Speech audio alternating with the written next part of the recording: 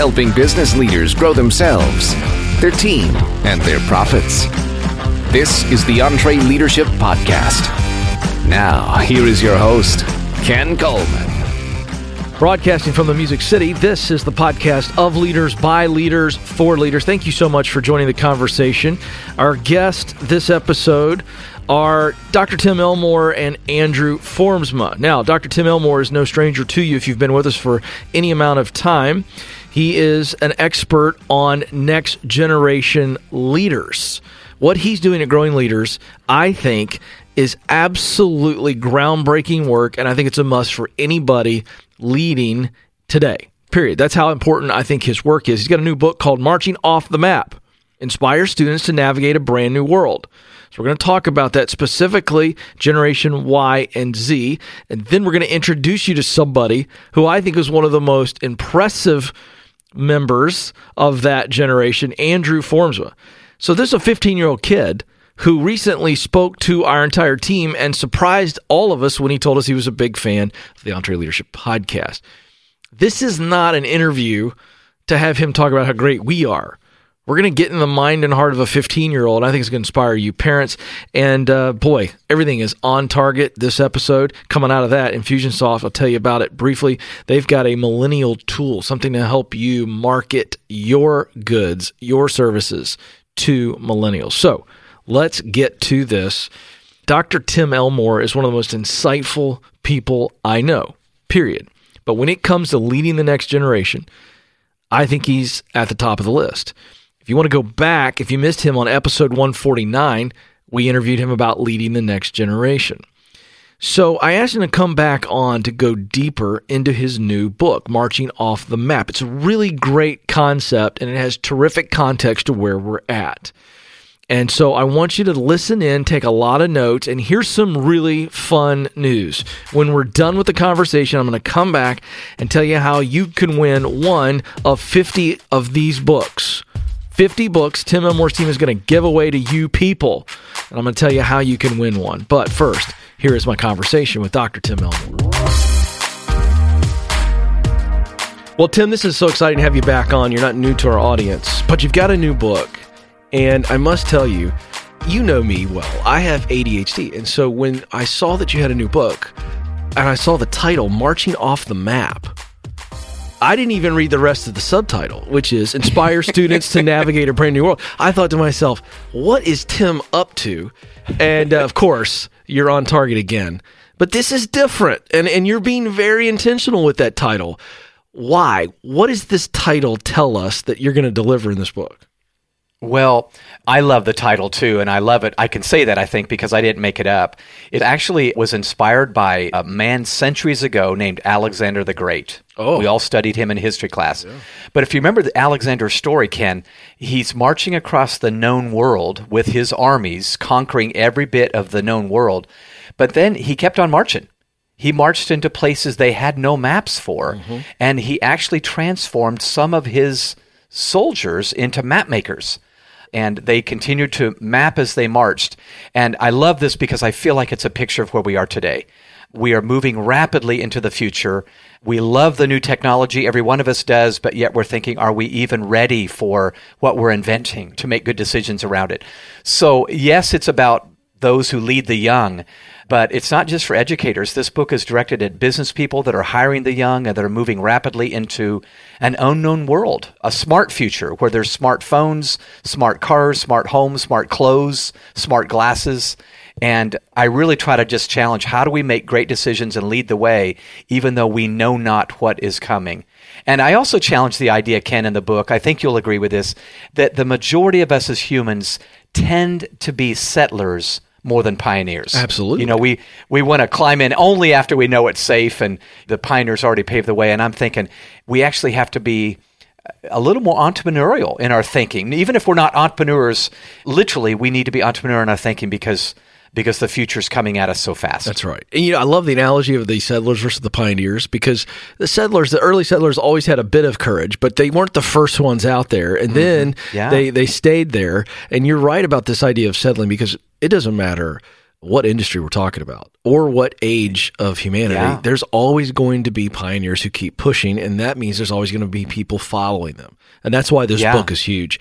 You open up the book in the first chapter and you really lay out 3 significant cultural changes.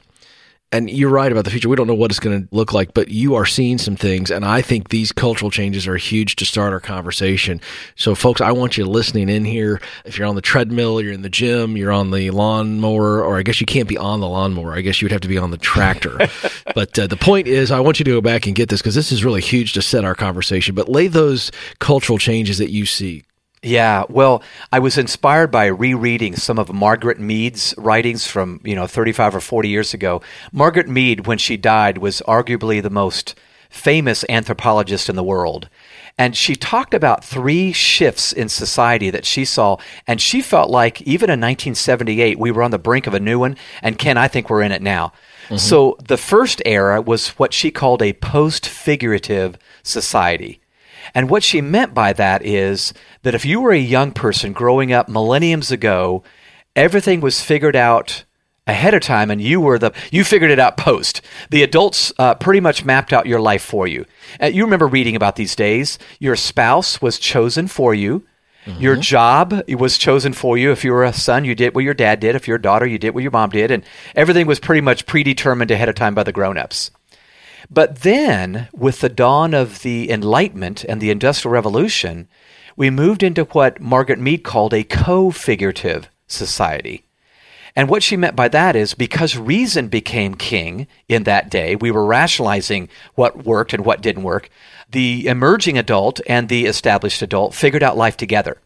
Our country was born during this day. We said in the very beginning, we hold these truths to be self-evident. Yeah. So this is rational. So you might get to help choose your spouse and you might get to choose your job.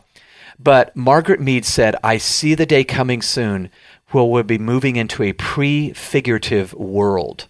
And what she meant by that is with the rapid introduction of technology and just invention itself, the young will figure it out faster than the old do.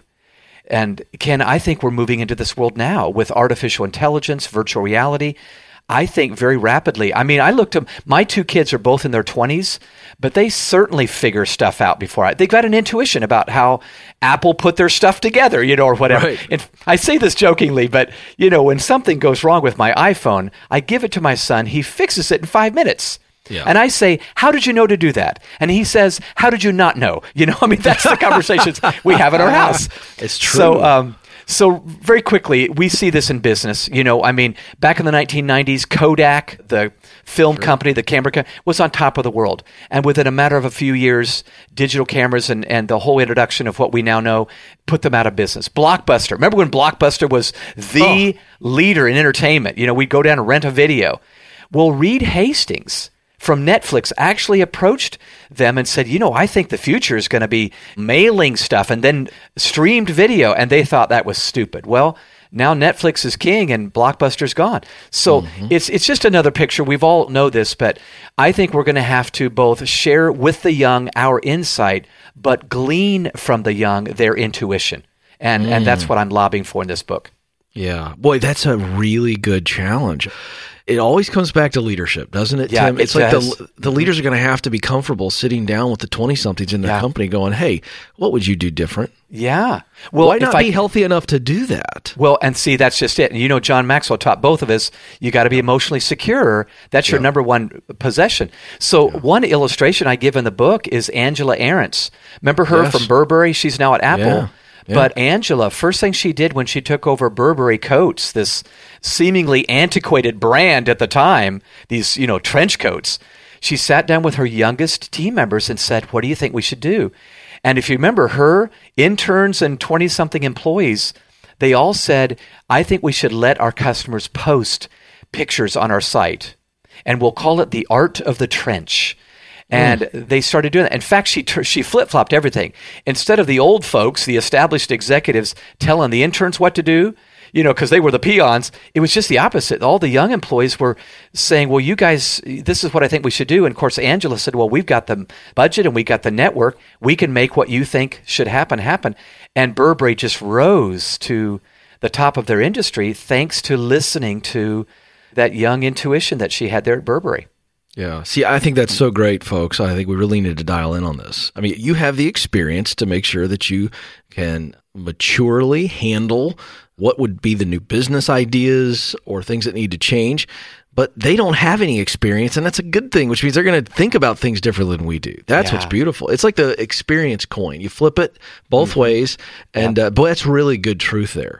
All right, so much here. I want to ask you about Generation Z. Now, we've talked about this before, but this is important because the word that everybody's talking about is millennials. Yeah. But the reality is millennials are getting older every year. Mm-hmm. What is Generation Z? Who are they? Give us a description. And then how are they different than millennials, and what could be some of the challenges there? Yeah, great question. Well, I'm going to try to help the listeners wrap their arms around Gen Z in just a few minutes here. First of all, Generation Z is the population of young people that follow the millennials. So some of them are babies of the millennial parents. So the oldest millennials are now mid-30s. So Gen Z would be the population that really has grown up since the turn of the century. Some social scientists would have that generation starting as early as 1995. We think they started right about the turn of the century because if you think about it, so much changed after the year 2000. Mm-hmm. The dot-com era bubble burst. There was corporate scandal, Enron, Tyco, WorldCom. 9/11 happened. Crazy terrorist attacks on our soil. And then since that time, 26,000 terrorist attacks have happened. The economic recession, unemployment. Would you not agree, Ken? The last 15 years have been a little bit darker than the previous 15 years before that. No question. So Gen Z, let me just describe them very rapidly. We're seeing a generation of kids that I think are just as full of potential, but confidence is morphing into caution thanks to this world where the jobs aren't as easy as they were for the millennials in the 90s. Attacking an education is morphing into hacking one. And what I mean by that is let me just give you a scenario. So a Gen Z kid that might be 15, 16 years old maybe has an older brother or sister that's a millennial, and they bought into what mom and dad said when they said, just go to college and you'll get a great job. Well, their older brother did go to college. Yep. The job didn't open up afterwards. In fact, they're a barista at Starbucks, That's right. which they could have done before college, but they have a $28,000 debt. So they're saying, I'm going to make this up. I'm going to take a couple of MOOCs here, do an apprenticeship here, an internship there, another online class there, and my resume will be a litany of hodgepodge items that I'm hoping some employer hires me for, and I'll do a gig. This is the gig economy. I'll do a gig for a year and a half and then 2 years here and then a year and a half there. And they may have 5 jobs in their 20s. So I think education's changing. Here's another one. Consuming media is morphing into creating media. So while the millennials might spend 3 hours watching YouTube videos, Gen Z says, I want to make those videos. I want to create or curate that content. Idealism is morphing into pragmatism.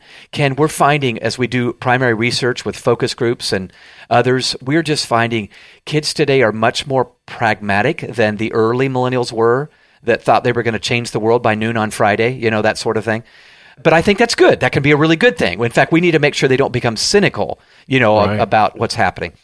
Spending money is morphing into saving money. Yeah. So some of these kids are going, 57% of Gen Z would say, when I get money, I think about saving it before I just think about spending it. Well, that's very different than millennials were. Yeah. Now, let me stop you there for a minute. Okay. I want to make sure I'm learning, and I want our audience to make sure they're learning. Is that because they are more pragmatic, the point you just made, and they are more cautious, a point you made a few minutes ago? Mm-hmm, mm-hmm.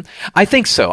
There certainly must be more than that. I think sometimes it's the adults that are speaking to their life that are more cautious themselves. Okay, good. Mom lost her job, so we don't get the iPhone the same day it comes out. That sort of thing. Okay. So I think all of that. But Ken, I don't know. Call me old-fashioned. I actually think that can be good for kids. That maybe when it's a little harder, it's okay. I don't. I have to work at it a little bit more, and I just think that's healthy, and work ethic is something I believe in, and I know you do too. So here's another one that moms and dads may benefit from. Viral messages are morphing into vanishing messages. What I mean by that is, for the millennials, it was how many views, likes, and shares you got on social media. Well, now, again, let's go back to that Gen Z kid that watched their older sister post a picture of the party she had on Friday night where they got crazy drunk, Yes. And now that girl goes into a job interview on Monday And her future employer saw that photo and now doesn't want to hire her. So Gen Z's going, I'll just do Snapchat. It goes away in 11 seconds and I can't be tracked. So they're smart, Two more real quick. I think feeling special is morphing into feeling savvy. Ken, you and I have joked about how the millennials all felt like they were little snowflake special kids. Oh, yeah. And in one sense, that's good. We want our children to feel special. But I think savvy is the word I'd use to describe Gen Z. They are hoping and coping with a very different world than millennials did. And they're having to be savvy about how they do things. But again, that can be channeled in the right way. If you're hiring Gen Z out there, this can be a good thing where you want a savvy young team member that knows how to save money here or maybe lower the cost opportunities on that project or whatever. And then one more, text messages are morphing into iconic messages. Ken, more and more, we just see that young people are using words less and images more, icons, emojis, bitmojis.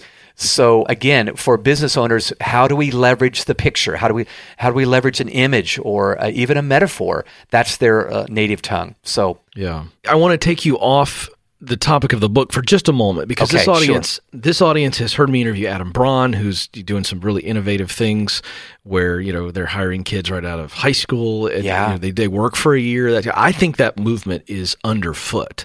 I've said it on this podcast. Yeah. It's not culturally accepted yet, but with the massive skyrocketing debt, and we know for a fact that college education pricing is going up, it's not coming down. Do you see, for our business leaders, I see it, but I think this is leading to Gen Z going like LeBron did, Kobe did, and Kevin Garnett. They're going straight from high school to the pros. Yeah. Yes, we are, Ken. The data shows us that Gen Z plans to start working earlier and may forego that 4-year liberal arts college for maybe a more practical preparation. And part of that will be the job, I think that's good news. I actually think that the teenage job, which was normal back in my day, has kind of gone away with the millennials. And I think we need to say, sweetheart, this is great. In fact, it's not beneath you to work fast food or whatever.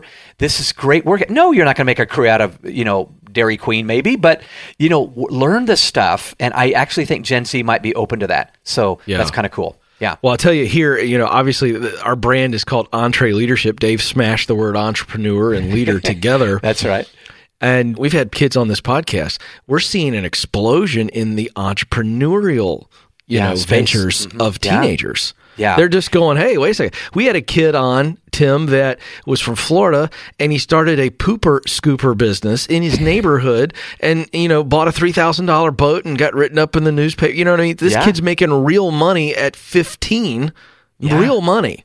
And again, for parents for a moment, and we're going to get back into the specifics of the book, but for parents, I'm hearing this and I'm going, hey, certainly go work fast food, but there's an opportunity to push our kids into some entrepreneurial ventures that even if they don't make a ton of money, Tim, and it doesn't last, there's more than just some business lessons they're going to learn. Yes? Absolutely. In fact, Chris Harris, our marketing director, and I were just talking yesterday about how the typical lawnmower job that maybe you had when you were 14, now we're finding teenagers are fixing iPhones and making $20,000. Just fixing that I couldn't fix. I mean, I'm not going to know how to fix that thing, but they just intuitively know. So once again, it's that prefigurative society that we're at the brink of a whole new world that we've got to not just get mad at these kids today, and we need to say, what are they showing us and how can we leverage their entrepreneurial spirit? The majority of them see themselves as entrepreneur.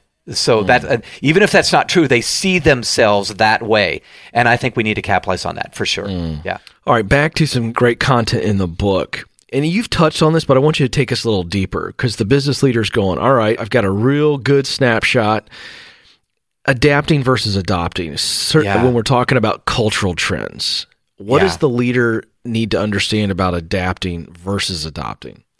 Yeah, these are huge words that I talk about in the book. It's very easy for people to just get in survival mode when so much innovation and technology is being introduced, it seems like almost every day, and we just adopt every new thing that comes along. And I'm not sure that's wise. In fact, we are now finding data that would say social media, while it's wonderful in some ways, is causing angst and depression among us and our kids in horrible ways. So Inventions are coming along faster than we can civilize them. So I recommend not adopting, but adapting. We do need to adapt to the new world. We do need to, tweak or adjust the sails, if you will. But we still need to be on track with missions that we believe are timeless. In fact, Ken, in the book, I talk about being timely and timeless. Those are two key words to us at Growing Leaders. How can I be timely where I leverage every new thing that's available, every new tool or resource or invention? But then, Ken, we've got to say what's timeless that perhaps our grandparents enjoyed, and we don't want to lose that. For instance, when I get in front of college students and I talk about this subject, I say, hey, guys, I'm always going to hire an honest employee over a dishonest one every day. I'm always going to hire a disciplined employee. Those are timeless virtues. I don't care who you are. I don't care how quick you are on the iPhone or whatever.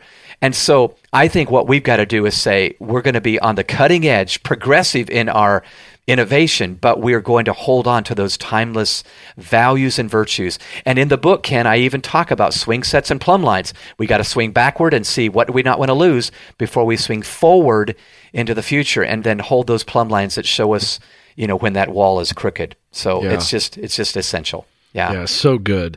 I want to go a bit backwards to something you said earlier. You were talking about the idea of, allowing these young people to kind of speak into us and what can we learn from you? Use the Angela Ahrens example. I want to get back to the title in the book, and for leaders right here, I want you to speak to leaders. How can they strategically, Tim, as in like they hear this conversation, they go back, sit at their desk and soak on it a bit, and then begin to take action? How do they allow the young people on their team to lead them off the map a little bit?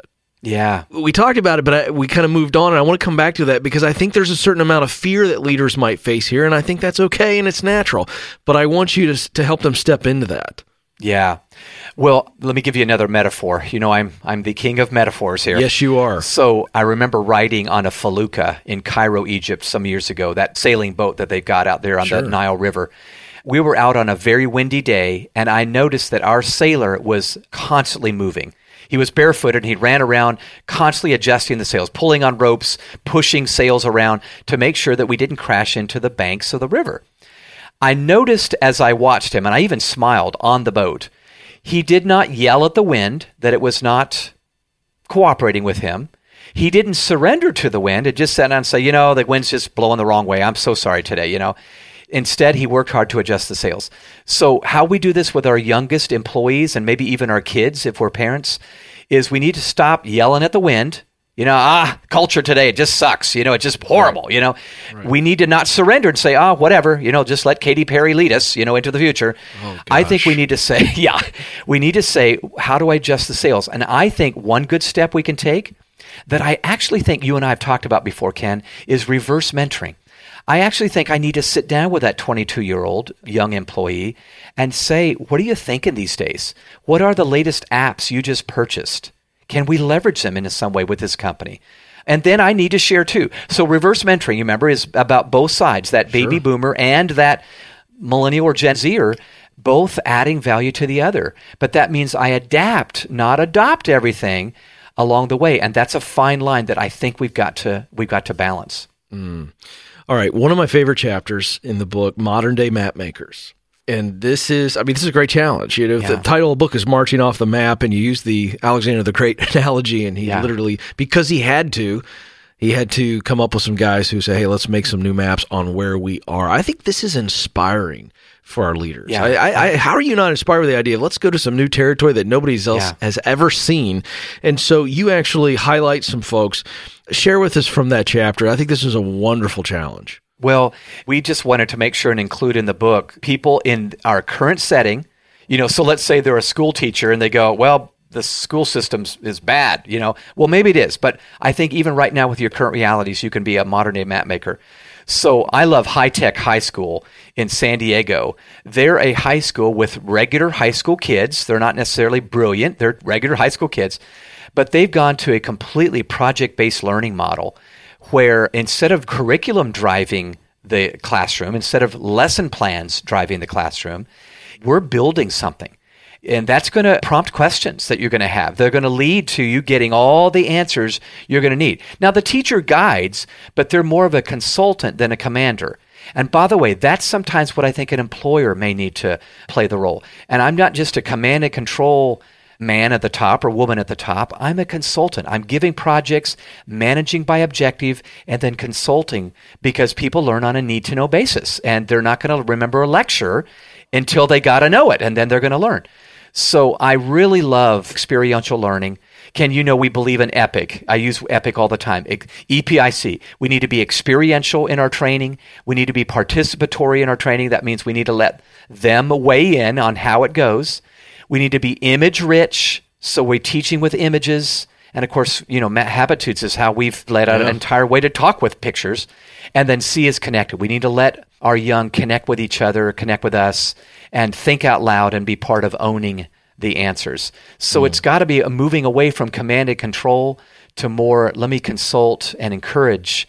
And I know that sounds so cheesy to people. I'm sure you don't want to be a therapist and so forth. But in many ways, we've got to have those soft skills as leaders in order to bring out the best version of those young employees that we've got.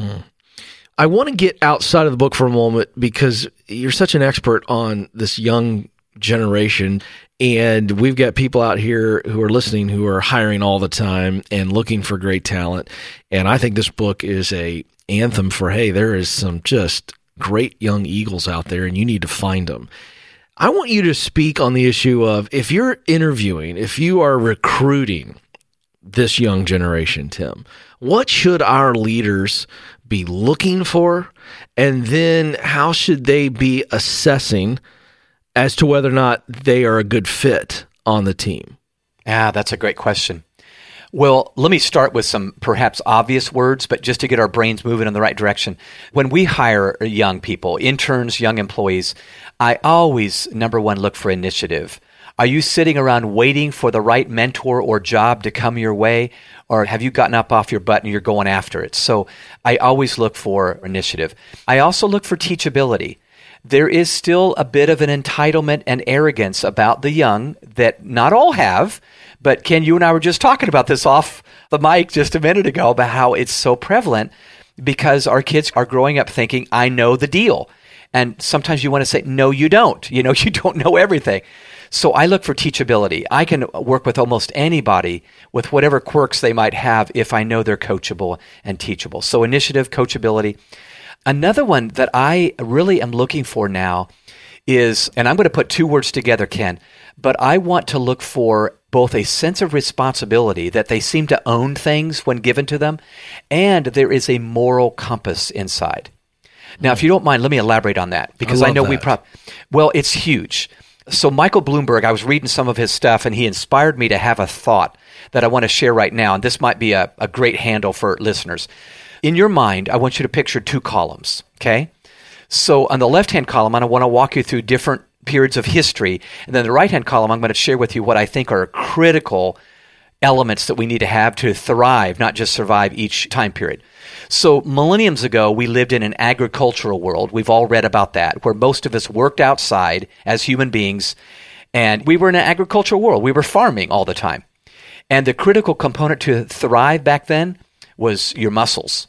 The stronger your muscle, the better you're going to do on your job. Then we moved into the industrial age. And at that point, the critical component to thrive was your machines. The better your machines, the more you can take advantage of that assembly line and that factory, and you can produce more. We've now moved into the information age. We've been talking about that for decades now, where most of us make our living with our minds. So it's muscles, machines, minds. You and I both make our living with our minds, Ken. Yep. And so do our kids. But I actually believe we're about to enter a new age. So we've gone from agricultural to industrial to information. I think we're moving into the intelligence age, where, as I mentioned earlier, all of our devices are smart. It's crazy. But it's so crazy with artificial intelligence available, so available in the next 2 to 3 years. I think the critical component to thrive is our morals. And I think instilling a compass on the inside where there is a sense of ethic and value on what's important, and I can discern between all the voices out there that are not valuable. And by the way, everybody gets to weigh in right now, you know? That's right. And I can say, no, this is what's right. And there is a sense of absolute right and wrong, not in every area, but in some areas. When we dig up the data, I love the young generation, Ken. That's why I do what I do. But 2 in every 3 millennials don't believe there's an absolute right or wrong anymore. And while I believe there are a lot of gray areas, I'm thinking, boy, we've got to let them know there are a handful. Like I mentioned, honesty. Right. That's just 75% of university students today admit to cheating to get through college. That's 3 out of every 4, not 1 out of 10, 3 out of 4.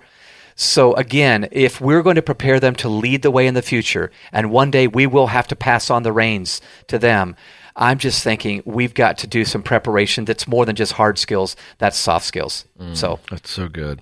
Yeah. All right, final word, and it's actually a most important final word if you're looking at the last chapter of this book, Marching Off the Map. The single most important leadership practice as you march off the map. Challenge us with that. Yeah. Ken, I find far too often that I am prone as an older, seasoned veteran to just get frustrated at what's happening with the young and to lead out of what I call relief instead of belief. By relief, I simply mean I just want to vent. Maybe I want to yell. I want to scream at that young athlete if I'm a coach, you lazy bum, or I want to scream at that young employee that he didn't have any work ethic. We vent and relieve ourselves. Or sometimes relief looks like this. I feel so badly for that young kid that didn't have a dad maybe that I just reduce the standard that we've set in this company or this school. And relief looks that way. I don't think we lead well when we lead out of relief, relieving myself or relieving them of excellent standards that we've set. I think we've got to lead out of belief. And again, this may sound corny, but stay with me. I lead out of belief when I say we have standards of excellence. We have a moral compass in this organization. And we're going to lead out of the belief that you can do this. You can do this. And I tell you what, that means we're calling out of people the very best in them. We don't let them just slack off on Tuesday because it was hard. But that's very, very difficult. So I share in the book one of my favorite stories. It's just been passed down through the decades. One of the greatest inventors, if not the greatest inventor in American history, is Thomas Edison. But one of the early stories from his life, it's very difficult to document, but it's been passed down. It's such a great picture of this belief thing that I'm talking about. Young Tom Edison came home to his mom with a note in his hand. His mom said, "What's that note?" And he goes, "Well, it's from my teacher." And she said, "Just to give it to you." So his mother takes the note and she reads it and she breaks out in tears. And now he's worried. This kid who's, 9, 10 years old says, "Well, what's it say, Mom?" And she says, "Tom, the note says your son is a genius. We do not have the teachers to instruct him. You're going to have to instruct him yourself at home." So from that point on, his mom let him kind of roam and explore and invent things. And I'm so glad she did. The greatest inventor in the world. Years later, after his mom passed away, Thomas Edison was rummaging through his mother's belongings, and he found this note tucked away in a book. And when he read it, he broke out in tears. The note did not say that at all. The note actually read, "Your son is addled," meaning mentally ill. We do not have the teachers to instruct him. You're going to have to instruct him yourself. Wow. But here was a mom that said, "I see something different than that teacher does." Yeah. And Tom Edison gave his mother the credit for the inventor he became because she somehow believed and saw something different than the other adults did. So this book is a challenge to any adult that wants to read the book, whether you're an employer, teacher, coach, whatever, to make sure that we're leading out of belief, not relief, as we lead. Oh, that is so good. Folks, that is a final word. That is something to think about. Dr. Tim Elmore is such a great friend of mine. He has influenced me so much, more than he even knows. The new book is Marching Off the Map, Inspire Students to Navigate a Brand New World. Tim is the founder of Growing Leaders, and Tim, I would be remiss if I let you go without giving us 30 seconds. These leaders listening in, all shapes, sizes, different industries. How does Growing Leaders help them? How could Growing Leaders help them? Well, Ken, thanks for asking. We love getting to partner with organizations, companies, sports teams, etc. We help them by offering tools to start these conversations that I just talked about. So marching off the map obviously would be a resource that might be helpful. But Ken, these habitudes we developed, we've actually got a habitudes book for new professionals that just teach with a picture. So it's an image that starts a conversation around what we believe are 13 fundamental skill sets that a young professional is going to need. So we offer content, we offer epic training, we do events for organizations that are onboarding young employees on how to lead them well. Generation IY, Ken, we've talked about that on this very podcast before. Growingleaders.com is our website. There's a lot of free stuff there as well, but we'd welcome anybody that might be just wanting to explore this topic to come see us.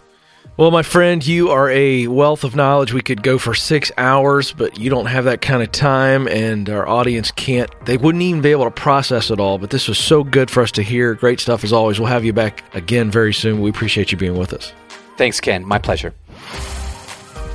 Okay, I think that's an interview that you need to go back and listen to maybe 10 times because of the implications. There's a lot there. I'm not kidding you, because when I listen to it live, I'm scribbling notes, and Will and Eric see me do that. But it's one of those that I remember wrapping up, and of course, we always do a postpartum and talk about all kinds of stuff we got to do, what's coming up. But I walked across the parking lot back to my desk, and I really was running that through my head.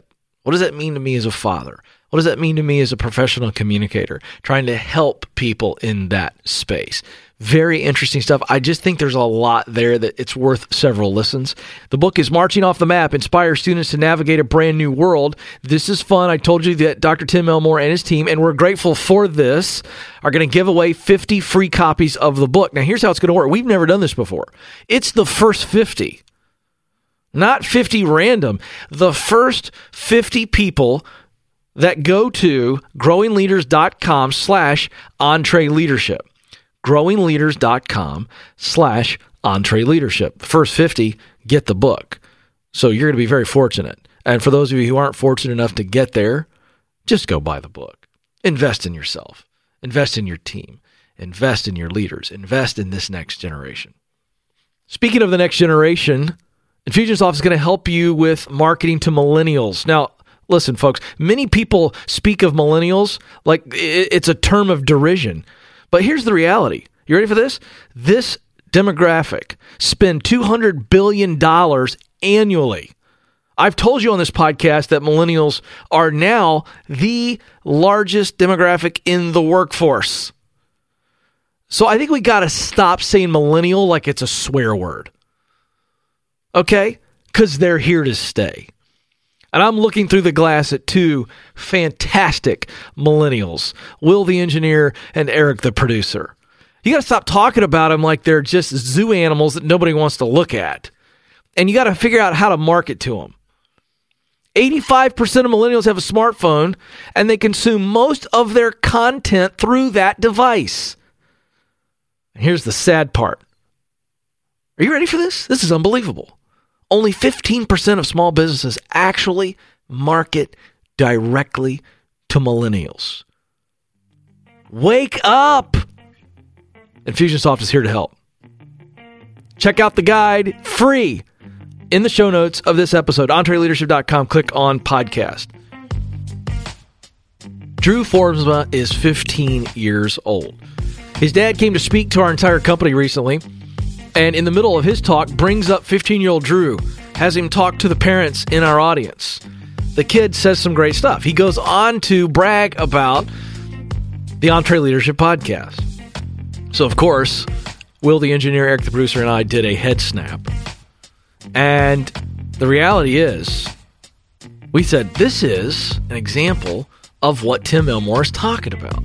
A kid who is getting it. A kid who is on purpose. So you're going to love this, parents. Dial into this. Here is one of the brightest 15-year-olds I have ever talked to.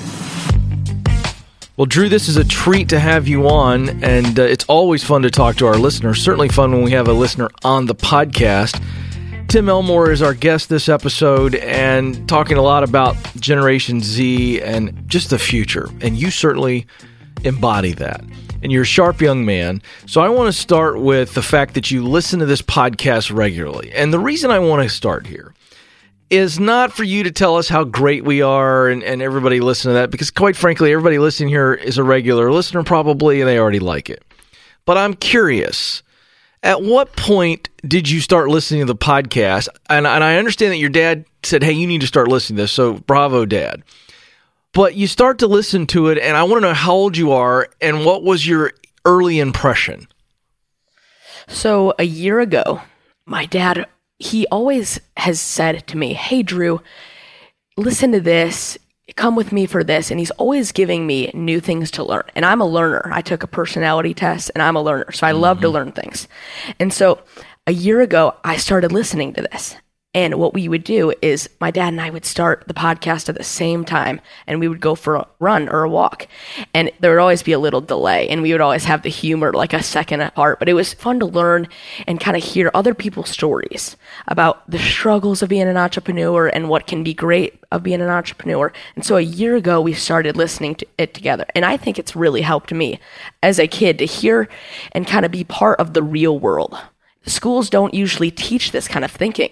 And I think that's important for kids to understand this. And I think this is for all ages as podcasts. It's very easy to understand what different people are saying. So I really do love this podcast. Well, that's cool, man. I appreciate that. But I'm more excited the fact that we are retaining the attention of a 15-year-old.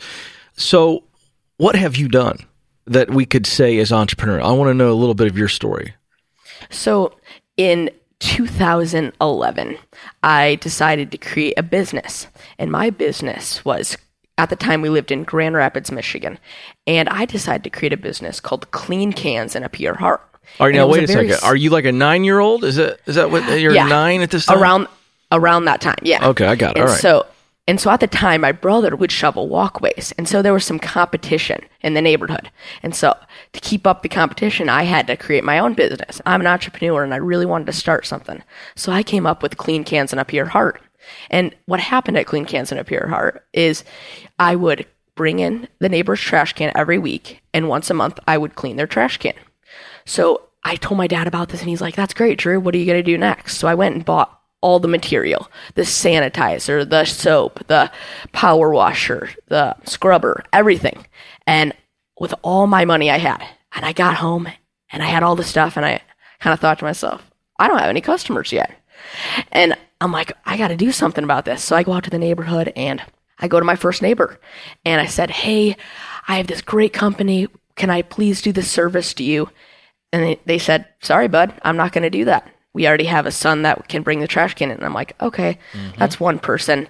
So I went to the next neighbor. No. And I kept getting the same answer, 2-letter answer, no. And I'm like, geez, this is a lot harder than I thought. And as I'm watching my brother succeed, he's got the whole neighborhood he's shoveling walkways for in the winters. And that was my first really tough time of being an entrepreneur. Yeah, so you're 9 and you're going through a tough time. I can just hear the listeners just completely devastated for you. Now, this is fun. So this is great because you really are devastated. I mean, you're 9 years old and you're just thinking about buying stuff, right? So yeah, I thought that's what you had to do. What'd you learn? Give me one practical takeaway that you can look back on and say, all right, this is what I did wrong in this particular venture as a 9-year-old. Well, as a 9-year-old, I first learned that you probably should not buy all the supplies before you even test the customers and kind of get a feel for the industry, as you would say. Yeah. And that'd be the wise thing to do is probably test it. And I also learned that it's not easy to be an entrepreneur. There are ups and downs and downs and ups. And I shut down the business, and luckily we moved to California, so it wasn't the worst thing. Yeah, there you go. All right, so let's talk about the environment that you're in. You've already touched on this a little bit, and I think this is so important for the parents that are listening in here. Your dad's been extremely intentional to be observant. He sees, okay, you're a learner, you like learning. And so he goes, all right, here's a podcast that I listen to. I want you to listen to it and walk with me and let's talk about it. So he's been intentional there. What else is going on in your world from a learning? You said you were a learner. So how do you learn beyond listening to this podcast? Well, Ken, I really have to credit my parents both. They took a Strengths Finders test, and it gave me, I'm a learner, organizer, and relator. And so whenever I'm doing things, they always point it out. And so that's been very helpful to me. And I'm an audio person. That's how I learn. when I hear things, it's way better than when I read things. So my dad has got me to the Dave Ramsey show, and I've listened to the EntreLeadership, and there's just a lot of talks I've listened to.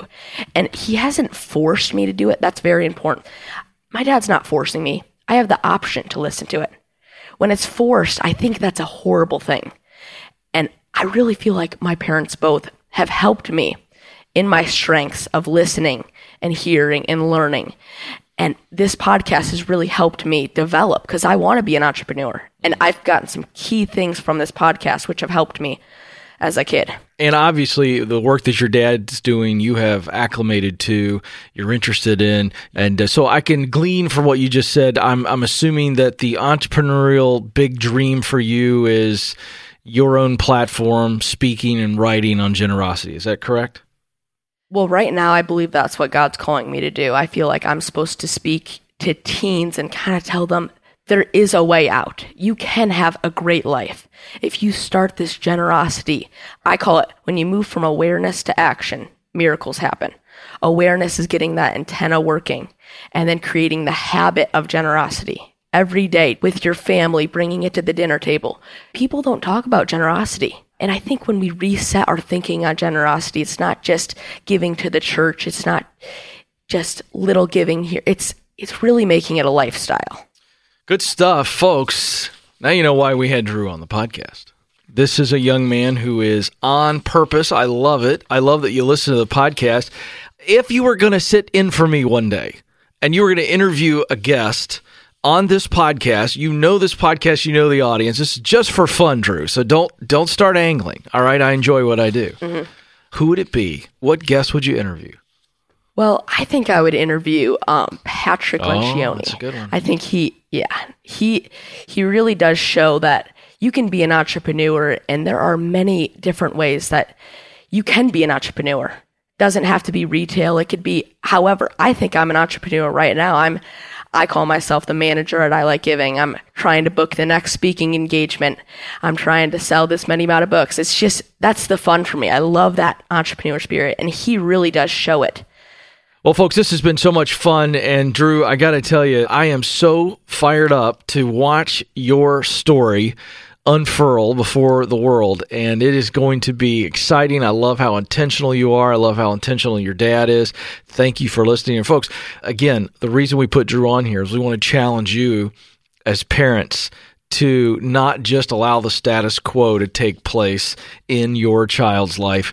Be intentional to push them, to guide them, because you just never know which way they're going to go. And as Drew shared in his story, his dad just asked him a question, and he was waiting for it and ready. And here's something else that I want to mention before we let Drew go. Drew, I'm told you're coming to the EntreLeadership Summit event in 2018 in San Antonio, Texas. Is that true? I am. That should be a lot of fun. Very thankful for that. That's unbelievable. All right, well, I'm looking forward to meeting you there. And we may have to have Drew on part of our daily podcast offering that we do from Summit to see what the young man is taking notes on and see what a 15 now, what will you be, 16 at that point, I'm guessing? I will be 16, yes. All right, very exciting. I want to see your driver's license. I'm not letting you in the door until I see some ID. But hey, man, appreciate you, Drew. Thanks for being with us, buddy. Yes, thank you so much. Big thanks to Drew Forbesman for hanging out with us. Isn't that kid great? I love that kid. Parents, you can do this. Everybody doesn't have to be as well spoken. I know some of you are listening to that kid going, man, is he like a robot? Did they program into that kid how to be that well spoken? No. He's got a super talent. He's just got a natural talent to communicate. I can just tell you that. So I just want to make that point. Just because your kid doesn't talk like Drew doesn't mean that your kid's not on purpose or can't be on purpose. Just a little parental note, parent to parent there. And also, if you want to come to the EntreLeadership Summit, I'm telling you this right now, it is about to sell out. This event has gone bananas. I've told you about it ad nauseum. If you haven't heard about it, go check out all the information in this episode show notes at EntreLeadership.com. Well, Dr. Tim Elmore is so great. We're going to have him on regularly. So good. GrowingLeaders.com. Please do check out what he's doing. I think he can really help you. Big thanks to he and young Drew. What a fun episode this was. So as I always say, but I truly mean, on behalf of Will the engineer, Eric the producer, and the entire EntreLeadership team, thanks for listening. We'll talk with you again really soon.